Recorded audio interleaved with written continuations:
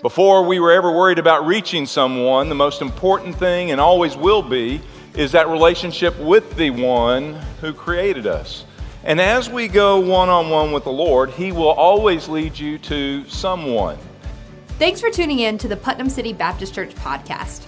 We hope this message encourages you wherever you might be. If you'd like to learn more about PCBC, visit us online at pcbc.tv. Now, here's Pastor Bill. I hope that question is staying with you each and every day that you wake up and walk into your world, that you would be praying that God would use you to reach at least one person this year. We're seeking to do that one day at a time, 1 week at a time, and 1 month at a time, and I'll explain that through this morning's sermon. But let's review a couple things we've been looking at through Scripture and the reality of God's will for your life. Number one, we are encouraged to first go one-on-one with God. The very first thing God ever established was the human race in the garden for relationship. Before we were ever worried about reaching someone, the most important thing, and always will be, is that relationship with the one who created us. And as we go one-on-one with the Lord, He will always lead you to someone. He will always lead your path across another person's path, intentionally, whether we realize it or not, for a divine, eternal purpose. Second thing that we're reviewing this morning is that everyone has someone who needs to know the one. It's not just for other people. It's not just for me. It's not just for our staff. It's not just for those who have the gift of evangelism. Everyone who knows the one has someone in their life, or will have someone in their life that needs Jesus. If you have your Bibles this morning, I want you to dig in and take a look at Jesus and how He relates to your one. All right? Take your Bibles, go to Luke chapter 19 and verse 10. Luke 19 and verse 10. You know this passage probably, but I want you to see it in context, always seeing it in your Word, and then letting the Word speak to our hearts. In Luke, Jesus talks about why the Lord came. It says, "For the Son of Man came to seek and to save the lost." Now that's not just a verse that relates to over 2,000 years ago when Jesus walked on this planet. That has always been and always will be the passion of our Lord. He came the first time to seek and save the lost. And He promised that as He would leave this earth, He would send the Comforter, the Holy Spirit, to live in us, to give us victory over sin, but also to be His ambassadors to carry out our ministry of reconciliation. Jesus didn't stop caring about the lost when He died on a cross. Jesus didn't stop with that passion of seeking and saving the lost. He just now chooses to do that through you and through me. That's our holy calling. And yet so few people in the body of Christ ever experience the reality of that calling in their life. If you have your Bibles, go over to 1 Corinthians chapter 11 and verse 1. 1 Corinthians chapter 11 and verse 1.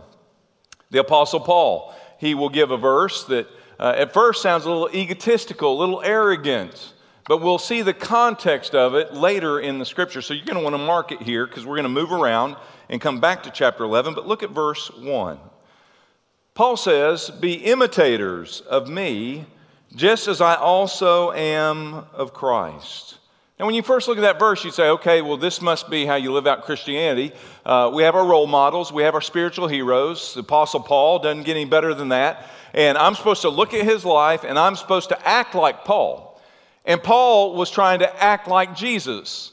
He said, imitate me as I imitate Christ. That's not what he is speaking of, the Christian life.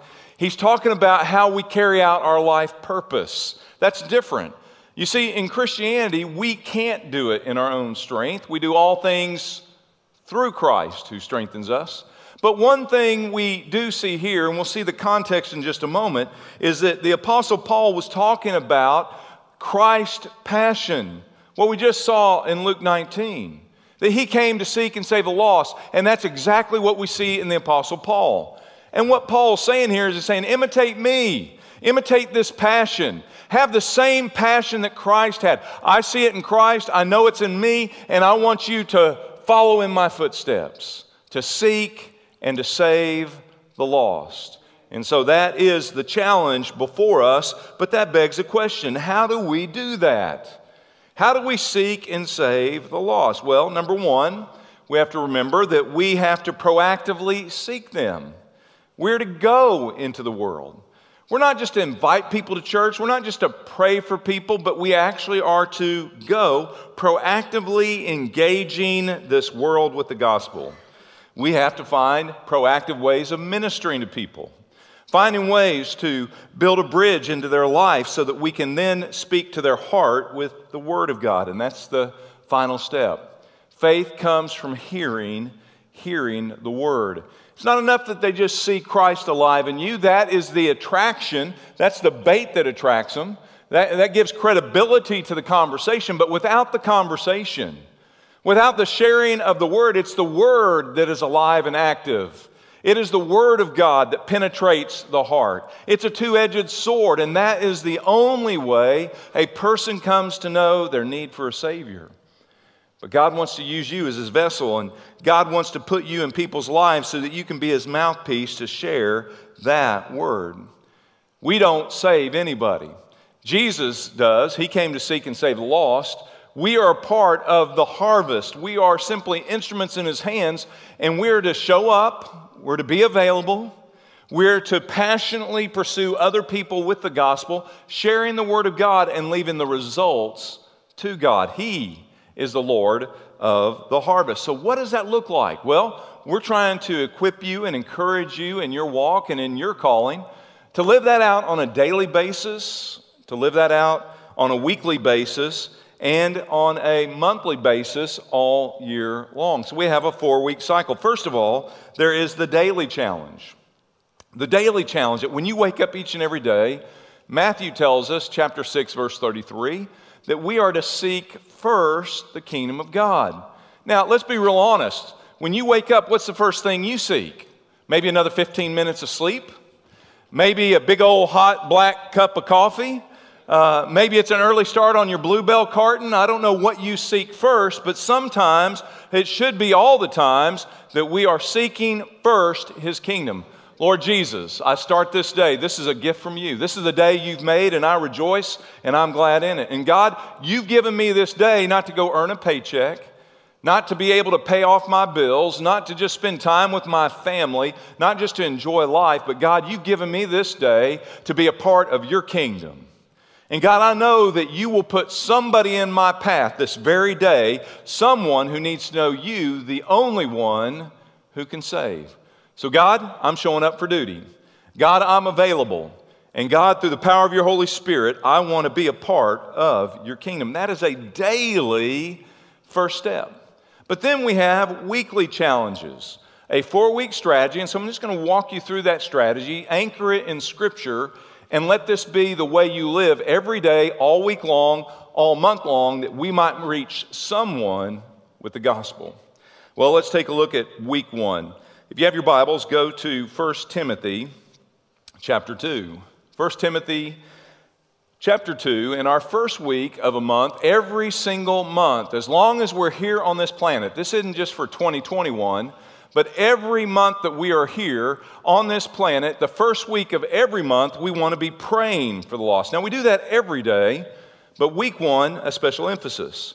1 Timothy chapter 2, verses 1 through 2, take a look. It says, first of all, then, I urge that entreaties and prayers, petitions and thanksgiving be made on behalf of who?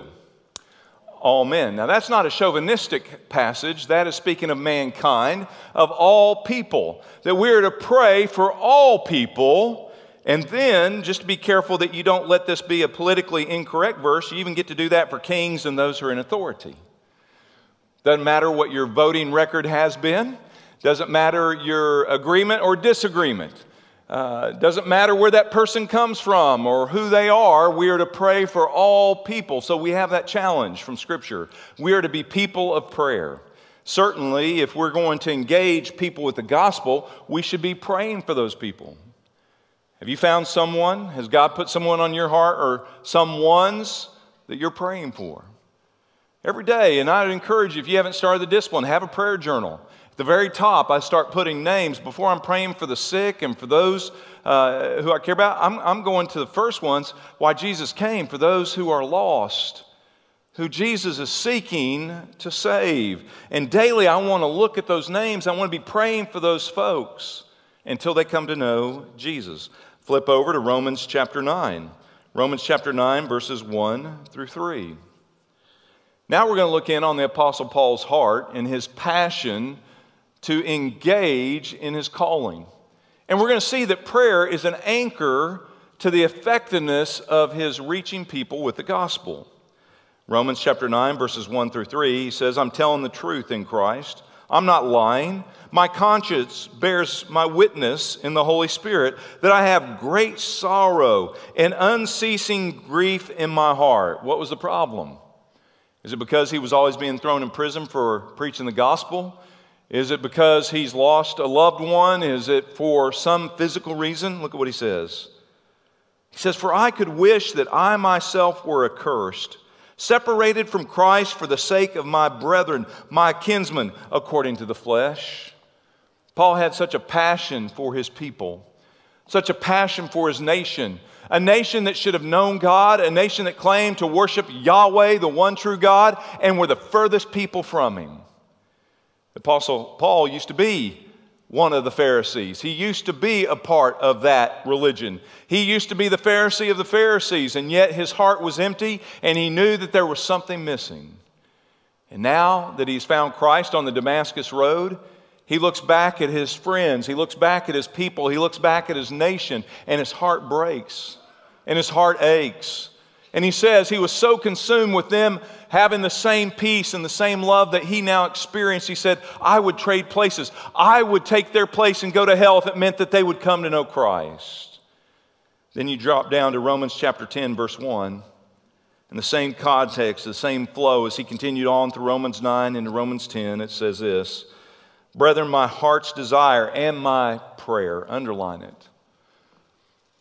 Paul modeled not only the life of an evangelist and not only the passion of Christ to seek and save the lost, but he taught us how to do that. And he models it by saying, and my prayer to God for them is for their salvation. The greatest way you can pray for somebody is that they would come to know the peace and the love and the forgiveness that you live in this very moment. The greatest way you can pray for someone is to pray for their salvation. His heart-wrenching passion for these people to be saved from their sin and their separation from God showed up in a daily prayer life, praying for them. And so take a look at your prayer life. Think about what happens every day and how you're praying and what you pray for. The majority of those who bear the name of Christian in America would probably have to say, my list is more about my comfort. It's more about my issues. It's more about my situations. And we need to spend more time praying for those who are in a worse situation, who are separated from the love and the holy fellowship of God. May we be driven to our knees, and may we come to a point where we have that same passion that Paul had. His heart ached. His heart was broken. And daily, he couldn't get away from the lostness of his world. As you walk out every single Sunday from here on out, you'll walk right out through into the lobby, and right there, hang on the wall, facing you, well, I guess you have to go out the side doors these days, but you'll eventually get there. And when you get out in the lobby, you'll find our Who's Your One display. Right now, this is after a week of people. Each ping pong ball sitting in there represents a lost soul. Think about that, just in this one congregation. Look at all the lost souls that are represented there. As you walk by, don't just look at a display. Don't just get familiar with it. Oh, there's our one display. No, look at all the ones that we're praying for. As you walk past that, adopt that. You may not even know all the names. God does. Take that with you. And daily let that be our passion. And daily let that be our prayer. Week 1. Let me take you to week 2 in Luke chapter 15. Week 1, we focus on prayer and we pray every day. Week 2, we focus in on serving the lost. Take a look at Luke 15, verse 4. What man of you, having 100 sheep, if he has lost one of them, does not leave the 99 in the open country and go after the one that is lost until he finds it? Now, in Luke chapter 15, we have several parables about lostness. Jesus reminding his audience that God cares about everyone, not just some, not just you pretty Baptist folk, not just a denomination, not just Israel. He cares about everyone, and so should we. As we look at this particular parable, we see the reality that it takes intentionality. He says, a good shepherd who cares about all of his flock, if there's just one missing, well, a lazy shepherd would say, man, I still got my 99. We're in the middle of a bracket in March Madness, and I don't have time to worry about that stubborn one. If he wants to be in the flock, he can be. No. The shepherd goes after everyone. And that one person separated from the flock, the one who does not have relationship with the shepherd, is the one that must be pursued. But notice this, it takes energy. It doesn't just happen. He doesn't have a sheep whistle and just blow the whistle and bring it on in. He doesn't have it on a line that he can just reel it in like a fishing line. The shepherd has to leave where he is and go to where the sheep is. It takes energy. It takes action. It takes caring about that one. And just to be real honest, there are some ones out there that it's real hard to be real concerned about that one. Can I get, don't, amen there, don't go there. Because everyone deserves the love of God. The Apostle Paul was one of those. As Saul of Tarsus, he was the enemy of the church. But he was someone's one, Stephen. Stephen loved him all the way to the end, even though Saul would be responsible for his death. He loved him all the way to the end, pursuing each and every one. And know this, to go get that one, to serve that one, it takes intentionality, it takes energy, but also know this, it's going to take time. That seems to be one of the greatest excuses people have for missing out on God's will. I'm just too busy. I don't have time. Man, there are too many demands on my life. There's no more margin in our lives, and therefore what used to be very real in our culture, spending time with people, that's the last thing we do. We spend time with people connecting to a page, to a Facebook post.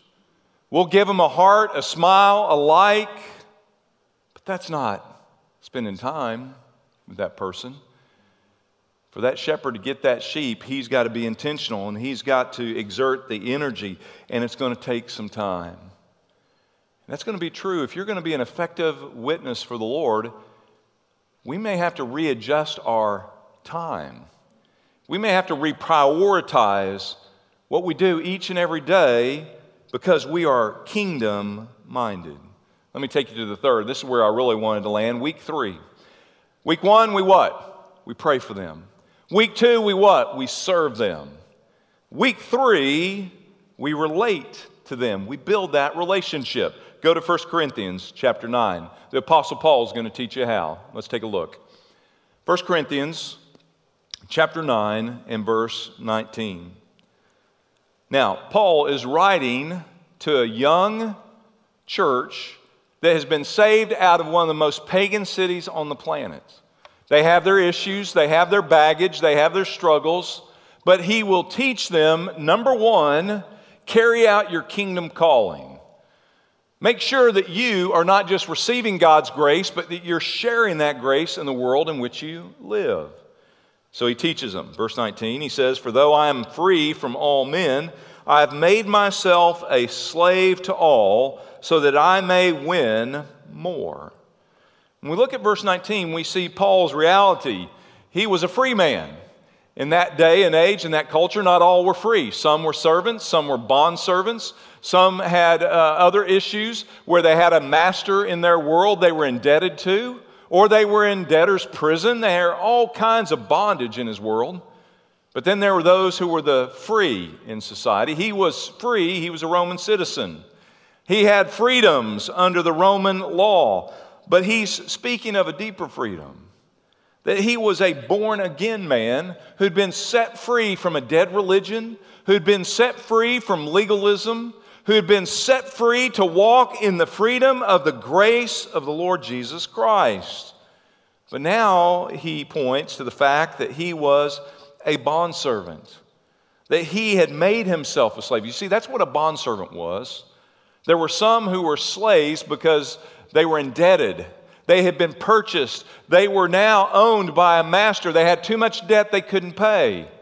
Someone who had more resources stepped in, paid that debt. Now they became the property of that debt payer. Again, we see the gospel in that story, but then you would see that over time there were certain people with certain debts that they could work their way out, and as soon as they worked off that last indebtedness, they were set free. Well, Paul says, I was set free. The Lord paid a price I could never pay. He set me free from my sin and made me a free man. I'm free in Christ, but I have chosen to be a slave. You see, in that day and age, the bondservant was one who said, this master who loved me, this master who paid for my sin, this master provided for me and my family has done all things. He paid a debt I couldn't pay. I could never pay it back. And even though they were given their papers to go free, a bondservant says, I want to stay. I am committed to you forever. It was a special relationship. The Apostle Paul said, even though I've been set free, even though I could live in all this grace that God has given me, even though I'm forgiven and going to heaven, I could live as a free man the rest of my days, and I am a free man. But I have chosen to be a slave to who? To all people. You say, that's weird language. Well, what he's saying is, I have intentionally and decidedly decided that I'm going to commit the rest of my life to everyone God puts in my path. That I will be indebted to my master and serve him in such a way that I carry out his passion of seeking and saving the lost. If you were to read through all of chapter 9 here, you would find 5 different times he says his aim is to win people. In verse 19, he says, my desire is that I might win the more. In verse 20, he says that I might win the Jews. And he also goes on to say that I might win those who are under the law. He goes on in verse 21, says, I want to even reach those who are not under the law, the Gentile, whoever. It doesn't matter who they are, where they are, or what they're doing. I'm indebted, I'm enslaved to reaching them with the gospel. Look at verse 20. So what does that look like? How do you carry out that same passion? How do you serve other people who don't know the Lord? Well, he gives us some clues. Look at verse 20. He starts off with to the Jews first. Those were his people. Those were the ones he had the biggest sphere of influence with because that's his heritage. Certainly in our nation, we certainly have a cultural connection with those in our nation, our country. And he says, to the Jews, I became as a Jew so that I might win Jews. To those who are under the law, as under the law, though not being myself under the law, so that I might win those who are under the law. Did you get that tongue twister? It almost sounds like he's talking circles, but he says this. He says, here's the deal. I grew up a Jew. I came to realize that religion can't save me. I came to realize that while I thought I was serving God, I was persecuting God and persecuting His church. And God saved me. And now I'm a follower of Christ. But I have not given up on those who are living the lie that I was living, who've been deceived as I was deceived. And so what he's teaching us here is that as you serve someone, you serve them by understanding where they come from, connecting with them where they are. It doesn't mean that you practice what they practice. That's what he's saying. He says, even though they're under the law, I'm not. But you know what? I'm going to choose when I'm with that person, I'm going to honor their customs as long as it doesn't violate the principles of holy God. I'm going to enter into that world where they are. I may not agree with all that they are or all that they believe, but I can be where they are because they're that lost sheep. And I have to go get that one who needs Jesus. And so he said, in this context, I understand how a Jew thinks. I know what they believe about being right with God. And so I enter in at that point. And as I relate to them, I'm able to share God's story through my story. I'm able to talk about how I too grew up a Jew. How I was the Pharisee of Pharisees in my town. I start connecting with them. I relate to them. They have some customs and practices. And when I'm with them and when I'm eating a meal, I'll follow along with their custom. I'm not going to make that a dividing point. But as I'm doing life with them, as I'm breaking bread with them, I'm also getting to shine the light of Jesus with them. When we go on foreign mission trips, we go to different countries. And when we get there, one of the first things we try to discover is what are their customs? And we will break bread with them, and we will follow a lot of those customs as long as it's not idolatry or false worship. It's just practices. We meet them where they are. We don't bring a McDonald's with us and introduce them to the Happy Meal and say, eat like us, be like us. No, we love them enough to engage where they are. Why don't we do that on our own soil? Why don't we do that in our own neighborhoods? Why don't we contextualize like Paul's teaching? Look at verse 21 quickly. He says, and then to those who are without the law, those would be the Gentiles, those who have no religion. They are without the law, though not being without the law of God, me personally, I'm under the law of Christ, that I might win those who are without the law. He says, I don't pull away from those who are lost and walking in darkness. I don't huddle up with just other believers like me and just play it safe. No, I still have to engage their world. Now, there's a context. There is no compromise. Look at verse 21 again. He says, I don't compromise and act like I'm no longer under the law. He says, I'm still accountable to a holy God. And even in my holy accountability, I can still live holy among the unholy. I can still live uniquely different, but live alongside someone who doesn't know my holy God. I can do that through the power of the Holy Spirit. I must do that because that's where they are, and I reach in to where they live. He understood the different need of a heart. Verse 22, he said, to the weak, I become weak. In other words, if there was somebody who was struggling with an addiction, it doesn't mean that he becomes an addict to reach the addict. If somebody is struggling, as they did in Corinth, with sexual immorality, he didn't go hang down at the temple of Corinth where all the temple prostitutes were that he might reach a prostitute. No, he says, I live holy among the unholy. I can have a relationship. I can relate to their weakness. I can understand their hurt. Your addiction might be this. My addiction was to power. That's how he steps into it. He finds where they are and he relates his story to their story. Now, he didn't grow up as a Gentile, but he can still relate to a Gentile. I didn't grow up in church much. I was in church occasionally for a VBS or here or there. Many of you did. I can still relate to your story. I can relate to Saul of Tarsus and say, Saul, I don't know what it means to be a Jew, but I know this, we all have the same hole in our heart. We all have the same Creator. And that hole can only be filled with a relationship with Jesus Christ. I can speak that to a person who had a religion like Saul of Tarsus. I can speak that into the life of someone who's walked like I have, not under the law and under a religion, and share that same commonality in my heart. What Paul is saying here is in all of these things, in all things, look at it again in verse 22. I do this that I might win the weak, for I become all things to all men, so that I may by all means, watch this, save some. Not everybody that you pray for is going to get saved. Not everyone you have a passion for is going to fall on their knees the first time you tell them about Jesus. Say, oh, give you a big old bear hug and thank you for sharing Jesus with me. But he was still faithful because no one knows when someone is going to trust Christ. As I told you before, Stephen never saw the fruit of his testimony that day as Saul and his gang were taking his life. And yet out of that story, the greatest evangelist that has ever walked on this planet became a believer because of Stephen's story. And he went on to have that same passion that he might just reach some with the gospel. As Paul is teaching us out of this passage, he says we must enter into their world to see them delivered from their world. They'll never figure it on their own. They'll never find it. And like I said earlier, that's what we do when we go to a foreign country.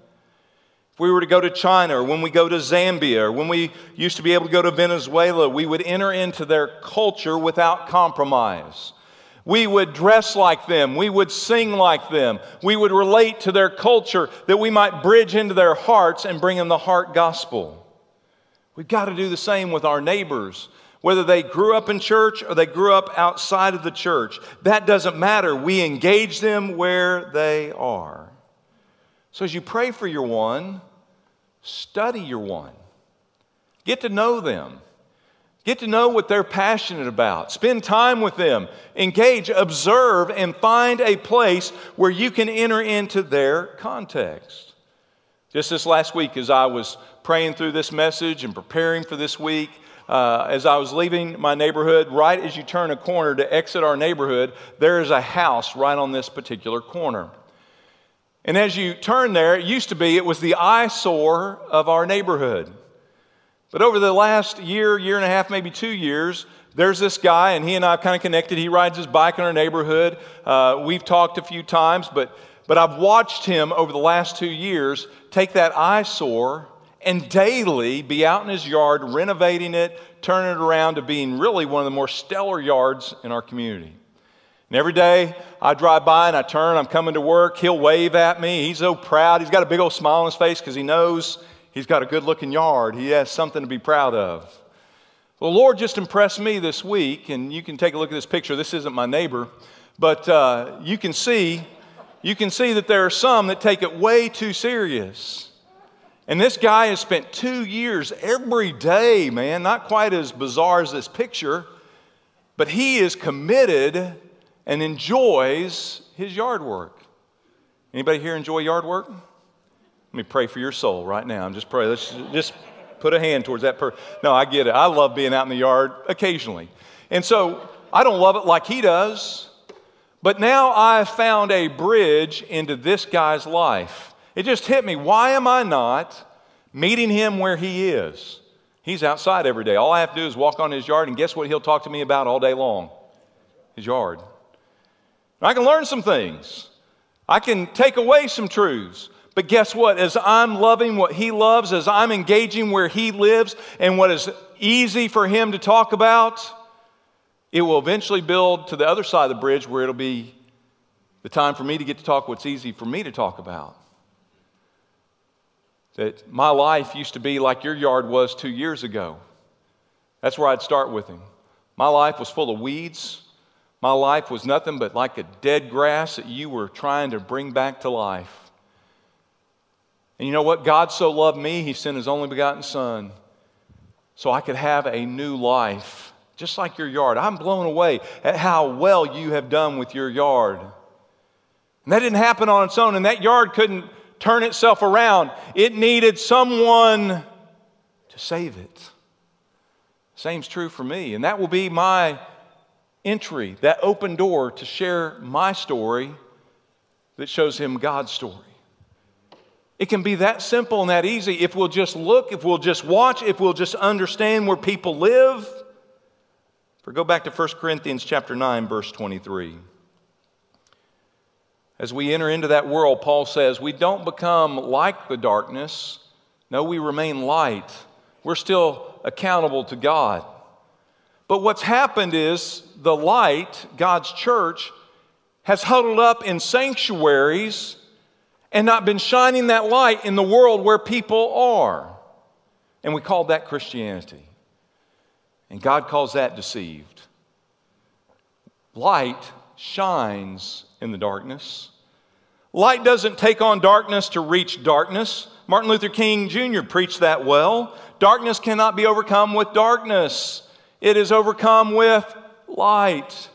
But if the light is shut up inside the walls of sanctuaries, The darkness gets darker in the streets, in the cities, and in this nation.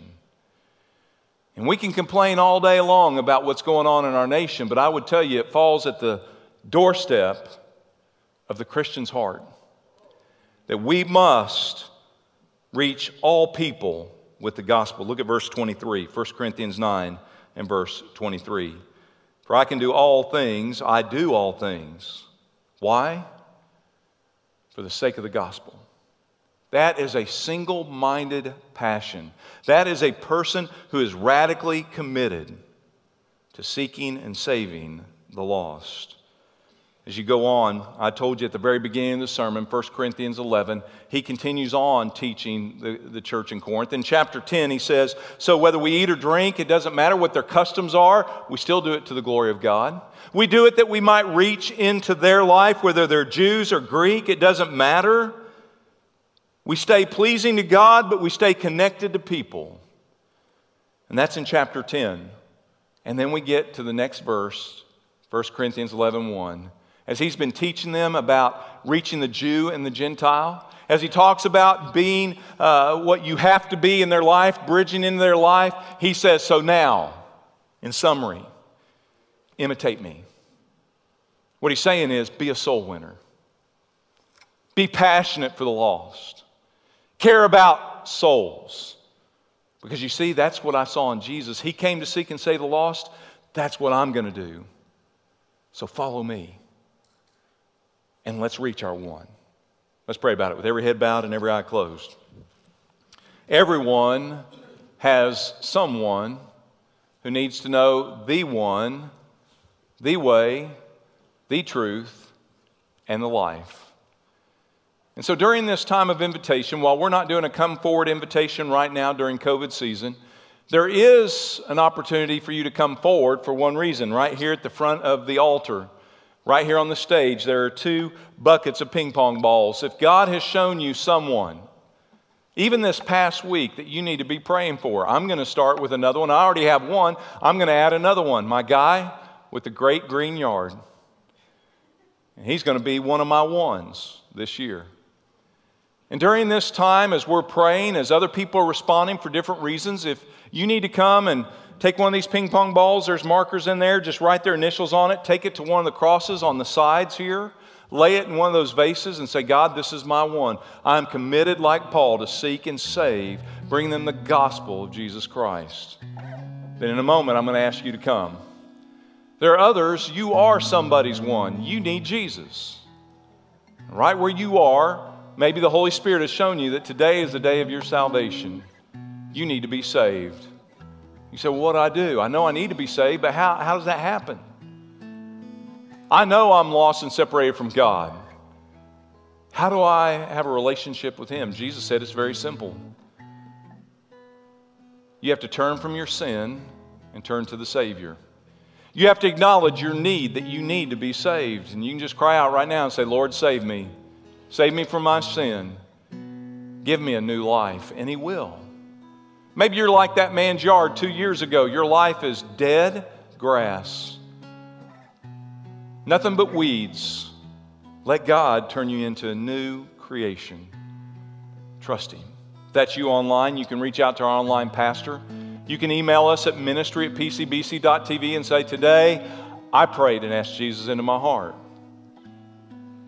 There may be somebody here, you don't have one yet. Maybe you haven't even cared. Maybe you think, I'm just going to endure another sermon series by that crazy preacher. But God's going to break your heart. And God's going to show you someone that He died for. Someone who's separated from His love. And He wants to use you as His vessel. Thank you for spending time with our church family. If you would like to learn more about our ministry, visit us online at pcbc.tv. There you can also contact us and find out how to connect with us through social media channels. And visit pcbc.tv/podcast to listen to additional messages from Putnam City Baptist Church.